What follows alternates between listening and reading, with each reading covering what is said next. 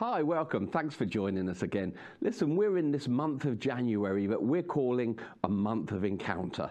What do we mean by that? Our heart and our dream for everyone that's connected to Family Church in any way is that during January, they would be having very real, fresh, life-changing encounters with Jesus.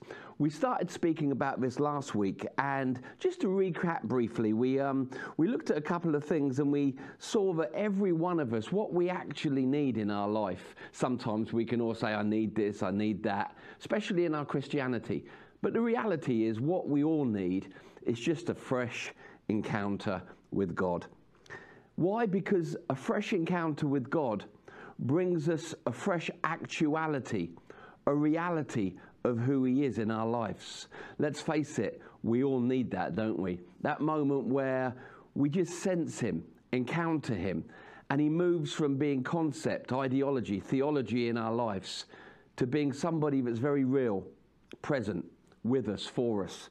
We spoke last week about Bethel moments, referring to that moment that Jacob experienced in the book of Genesis, where he was walking as somebody that believed in God. But in this moment at this place called Bethel, in a dream, God came to him in a very real way. And when he woke up, he was suddenly changed because God was more real to him. God's presence with him was suddenly more real than what it had been before. That's our prayer for you and for me. I want moments with God, Bethel moments, where suddenly the reality of God, the actuality of God in my life goes to a whole new level. Also, what happened to Jacob that day was he had an awakening. It's amazing that when you read the story of Jacob at Bethel, he's in a dream, he's asleep. God is ministering to him in a dream. And then all of a sudden it says, and then Jacob woke up. I believe that we're in a moment, all of us, where the Spirit of God is awakening us from certain conditions of slumber we may have known. Come on, when you've walked with the Lord a number of years, it's so easy to go into go through the motions mode, isn't it? But then the Holy Spirit comes because he's so kind, so patient, and he awakens our hearts, and it's like we've just woken up. That's my prayer, like I said, for myself, but also for every person that's connected to Family Church, that we would have moments that feel like awakening moments. I want to speak today and continue these thoughts by speaking of fresh encounters. The truth is that God wants each of us to have fresh encounters, not just live from previous ones we may have known. Like I said last week, we're believing that over the course of January, some people will encounter Jesus for the first time.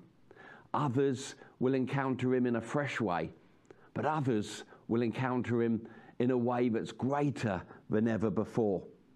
Sometimes we've got a purpose in our hearts that we're going to forget what lays behind. I'm reminded of those verses in Philippians chapter 3, verse 13, where Paul says, forgetting what lays behind, reach forward for the new. You know, sometimes when we speak about forgetting what lays behind, it can be about negative things, can't it? Things that went wrong in our lives. Oh, that happened, but I'm forgetting it now. But sometimes actually we need to dare to forget some of the great things that were great in their moment, but actually now God's wanting to do greater things in our life. Now, it's brilliant when you speak to people and they say, I had an encounter with Jesus 20 years ago. I had an encounter with God 12 years ago. I had an encounter with God 40 years ago. That's wonderful. The legacy of that is brilliant. But actually, the legacy of what you've encountered previously with God must be replaced with something that's a fresh encounter. Not that that despises what you've known before, but actually you're having an ongoing encounter with God where there's a freshness in the moment that you're in, not just in the one that you had. So we honor the legacy of previous encounters with God, but we must hunger new and fresh ones. Here's the good news today. We can't live on yesterday's bread. Why? because we were made in our original design. We were made by God for fresh encounters. We were made for fresh manna. We were made that we would experience God not once in our life at a moment of salvation, but throughout our life, walking, talking, changing us. That's what I'm hungry for. Now, just as we need physical daily bread, we also need spiritual daily bread, or continued encounters of Jesus. When we speak about physical food, it's a no-brainer, isn't it? That you can't live on the food or the bread that you had 2 months ago. No, we have to have fresh bread, fresh food, and that's a daily thing. In the same way, God wants us to experience the fresh bread of who he is, fresh encounters with him. Remember in the Lord's Prayer, when we read Matthew 6, the Lord instructs us to actually pray, "Give me today my daily bread." Now, when we pray that prayer, I don't believe that's just about physical food, though it includes that. It's a good prayer to pray. I pray that most days. Thank you, Lord, that you give me today my daily bread. But when I'm praying that, I'm not just speaking of natural food for me and my family, but I'm also speaking of the manna of heaven, the bread of heaven, the spiritual nourishment, nutrition that I need on a daily basis. Now, fresh bread, it's natural to want what's fresh. It's not natural to settle for what is stale or left over. How many times do we do that? But instead of encountering God on a fresh experience, or going after God for a fresh experience of him, we settle for something that we knew, something that once happened, when actually God isn't wanting us to live off of stale experience of what he once did.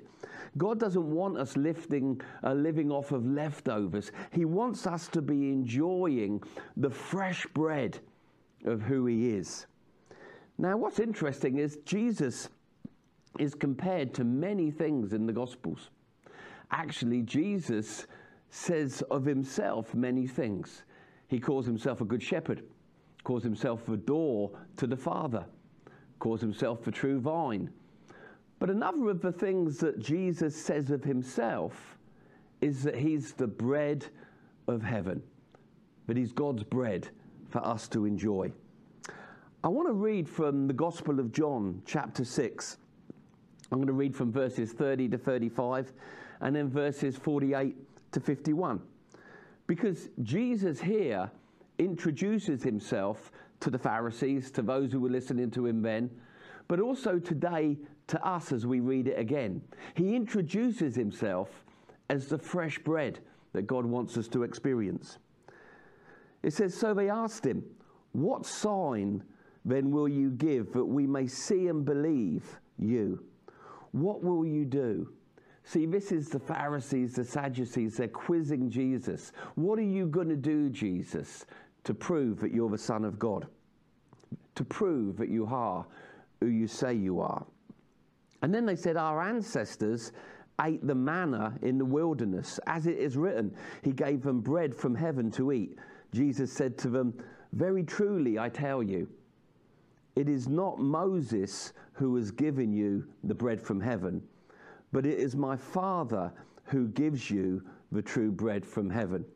So he was saying to them, this isn't about God's people and Moses. This is about God's people and God. God provides the manna and the bread that they need. And then he says in verse 33, "For the bread of God is the bread that comes down from heaven and gives life to the world." He's speaking of himself, isn't he? And then they said in verse 34, "Sir," they said, "Sir, always give us this bread." They said, "Sir, this bread." Then Jesus declared, "I am the bread of life.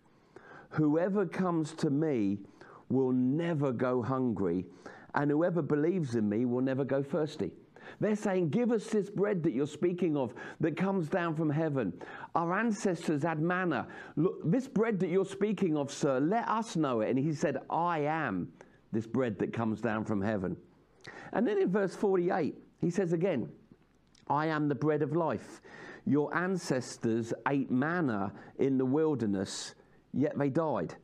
But here is the bread that comes down from heaven, which anyone may eat and not die. I am the living bread. I am the fresh bread that came down from heaven. Whoever eats this bread will live forever. This bread is my flesh, which I give for the life of the world. So here Jesus is saying, in the Old Testament, under the Old Covenant, God's people knew a supernatural bread called manna that God provided on a daily basis to sustain them and give them what they need. But now in this new covenant, we're no longer looking to the manna that God provided for a group of people for a certain period of time. But now we're saying, no, the bread that has come down from heaven for us is Jesus. So when we encounter Jesus, we encounter and experience not the manna of Exodus 16, but the manna and the bread that God provides for us to know today. Now, it's interesting when you read through Exodus 16, and those are the chapters that speak about this miracle bread called manna. You see, God had brought the children of Israel out of captivity, and he had a plan to bring them into the promised land. And there was this period of time, because of their disobedience, they didn't enter the promised land like God intended for them to. So there was this moment of traveling around in a wilderness. But God's faithfulness, even in their disobedience, was he provided bread for them. And this bread was called manna.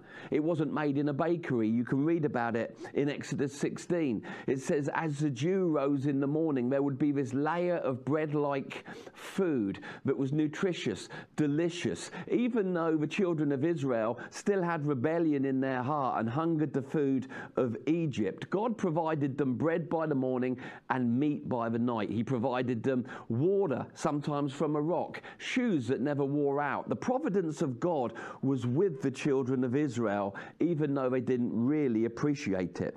But there were some rules with this bread that God provided. It was called manna. And they were to gather it every day. And this was because God wanted them to experience his provision and his goodness, but he also wanted them to walk in a dependence on him.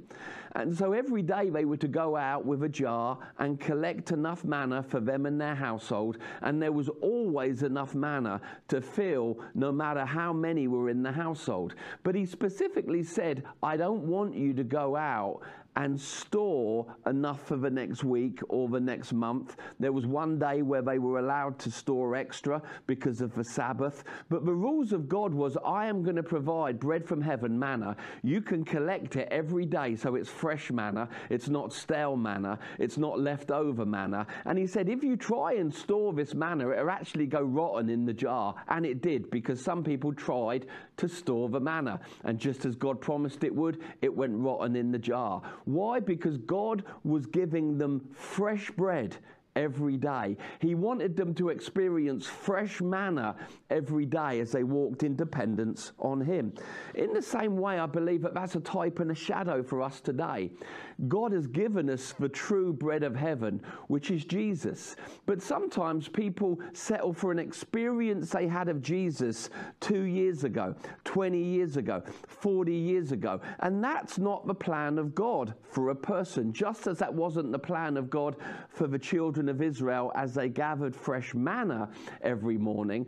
God wants us to walk in a dependency with him where we're not living off of a memory of experiencing or encountering God days, weeks, years ago, but we're saying, Lord, be fresh today. God, I want the fresh bread of who you are today. Jesus, you are the bread that's come down from heaven. You said of yourself, and it's true, you are the bread of heaven, the bread that the Father has sent, that doesn't sustain us for a moment as we walk the earth, but actually sustains us forever. Now, Jesus is still this bread from heaven, and we need to say, God, I'm going after fresh bread. So this month of January is going to be a month where I say, thank you for the encounters in my past. But God, thank you today. I desire fresh bread. Have you ever had a moment where you've eaten stale bread? It's not nice, is it? You're hungry, you fancy a sandwich, and you go into the fridge or you go to prepare a sandwich and you reach for the bread and suddenly it's rock hard. It's like chipboard, it's like wood. Nobody wants to eat or enjoy stale bread. The only thing that stale bread is good for is making stuffing at Christmas, isn't it? Or making some sort of bread pudding. It's not what you want for daily nourishment. In the same way, God wants us to experience the fresh bread of who He is. And the reality is, when you taste the fresh bread of Jesus each day, each week, each month, suddenly you realize He tastes really good. Now, like I said, we've all had stale bread. We've all had bread that's gone past its sell-by date. But I'm sure we've all also had bread that was fresh baked. Have you ever had fresh bread that's come out of the oven? Have you ever eaten bread when it's just been cooked? I mean, it's so fresh, the butter is melting on it. That's delicious. When you taste that, I don't know about you, whenever I taste fresh bread, I want more. I'm not satisfied with that one taste. I want more. Now, that's the same as what it should be with us and Jesus. Remember, Jesus is the bread that's come down from heaven, but we're not to experience once in our lifetime, but on a daily basis, continued encounters. I love what it says in Proverbs chapter 34, verse 8. It says, taste and see the Lord is good. Now, when it comes to encountering Jesus, a person really does have to taste Him for themselves. When you're telling others about Jesus, there aren't enough words to adequately describe how incredible an encounter with Jesus is. You just have to encourage them to try Him for themselves. Reminds me of a time when I first tasted a dessert in an Italian restaurant called panna cotta. And I'd never eaten this dessert. It's quite yogurty, quite creamy. It's like set cream, and it's called panna cotta. And I can remember seeing it on the menu, and I said to my friends who were at the restaurant with me, what's panna cotta taste like? They tried to describe it, and they couldn't quite describe it. And then I said to the waiter, come on, what does panna cotta, I'm interested in eating panna cotta. What does it taste like? They tried to describe it. And in the end, the waiter said to me, you know what? You're going to need to taste it for yourself. So I ordered the panna cotta, this Italian dessert. I ate it. And then I said to the waiter afterwards, that was a good answer. There's no way I could put into words the flavor of that dessert.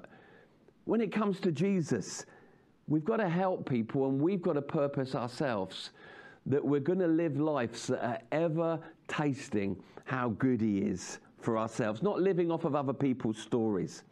Now, a taste is an interesting thing because a taste is a momentary experience. Now, when it comes to Jesus, what I've discovered in my life is when you taste Him, just like it says in Proverbs 34, you taste and see the Lord is good, but you don't walk away and not want any more. I remember finishing that panna cotta. I can remember the first time I tasted a tiramisu, another Italian dessert. I wanted more. An appetite grew in me that said, Andy, want more of that. That's what it's like when you encounter the fresh bread of Jesus on a daily basis. You don't walk away and go, oh, that'll do me for another 20 years. But something says, come on, I want more of that. I want more of Him. I love it in John 7. Verse 38, you see Jesus at this great feast standing up and saying to people, if you're thirsty or hungry, come and drink of me. Come and experience me. Come and encounter me. And after one taste of encountering me, not religion, me, out of your innermost being will flow rivers of living water. My prayer for Family Church and everyone that's connected to Family Church is that we would go in hot pursuit of a fresh encounter of Jesus. But when we have a fresh encounter with Jesus, which we will, because he always satisfies the hungry heart with good things, that taste wouldn't go into the historic record of previous tastes, but it would fire in us a fresh pursuit that keeps us wanting fresh bread. So we've spoken about encounter. We've spoken about how God wants us to encounter him. We've spoken how we shouldn't live off of stale bread, but have fresh encounters with the bread of heaven, Jesus.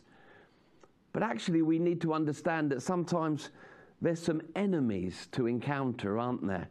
We may have somewhat of a desire. God, yes, I want to encounter you in a new way.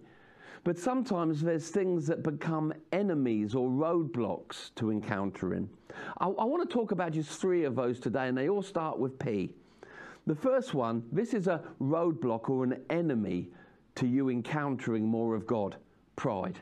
Pride. Pride is an enemy to a person wanting a fresh encounter with God.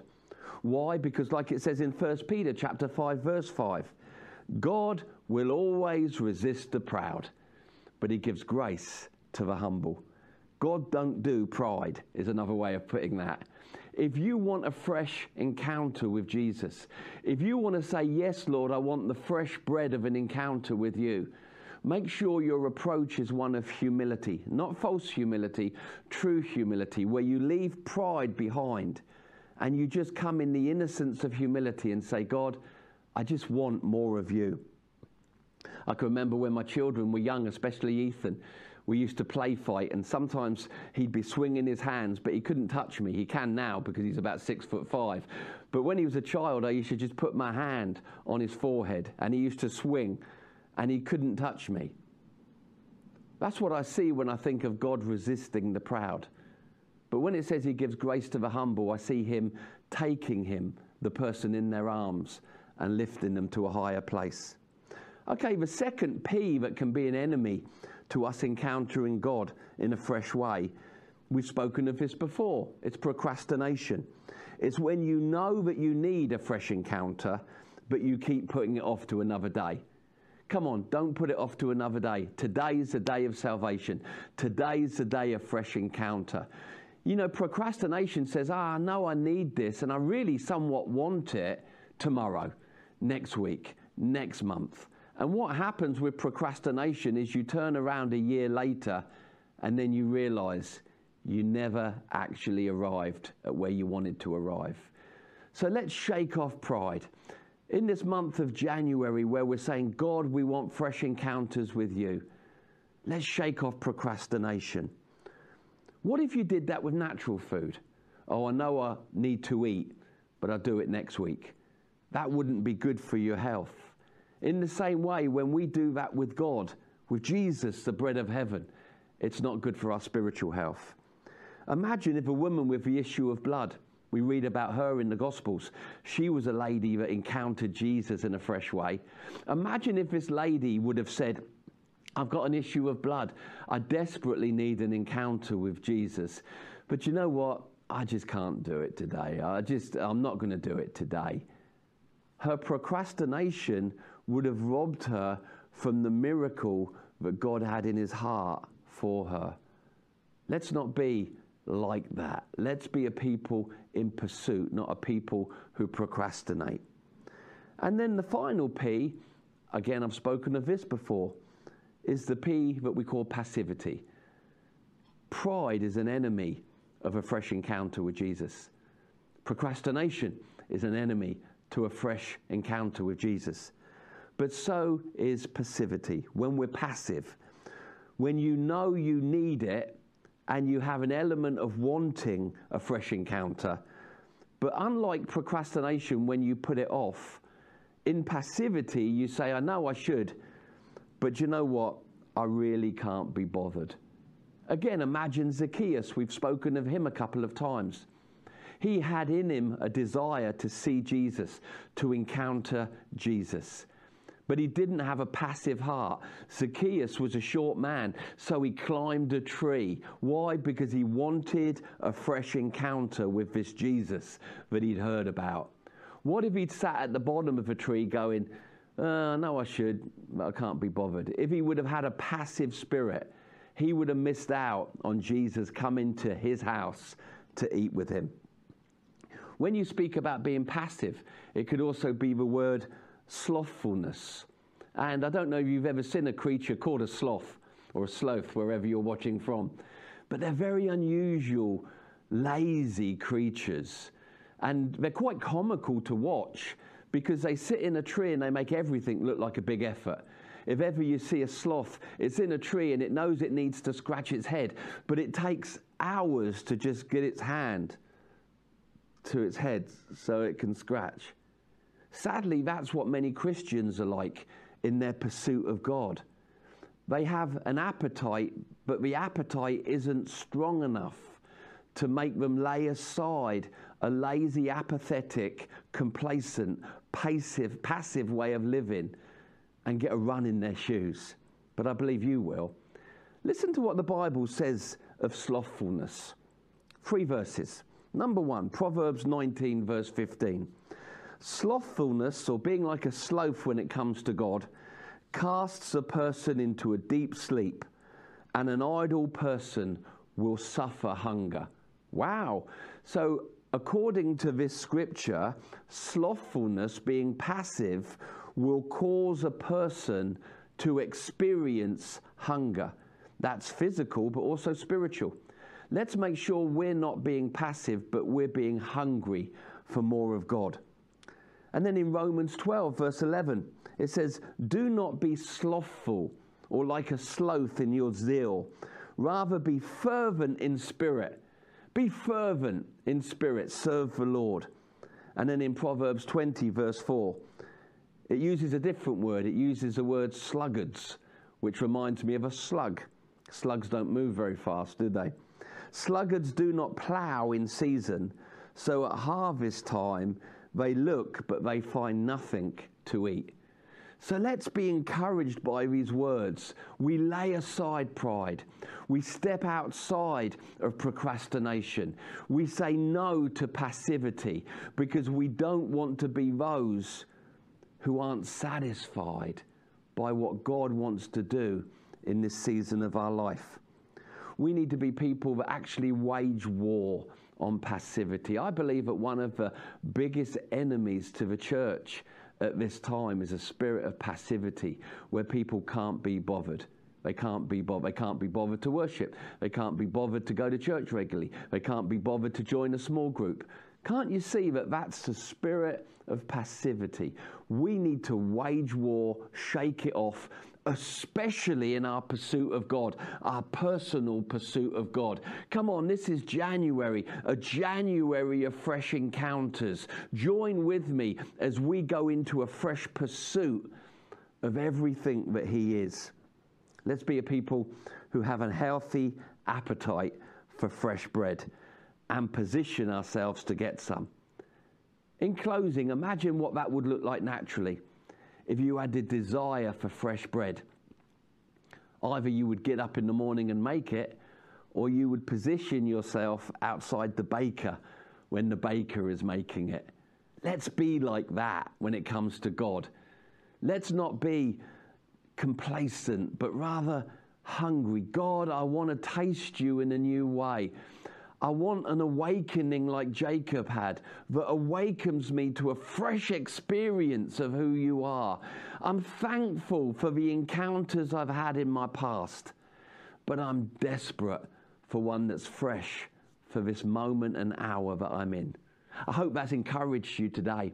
Like I said, throughout our congregations, to everyone that's connected to Family Church, we are praying for you. I'm praying for you every day that this month would be a month where you have a first encounter, a fresh encounter, or the greatest encounter you've ever had with Jesus to date.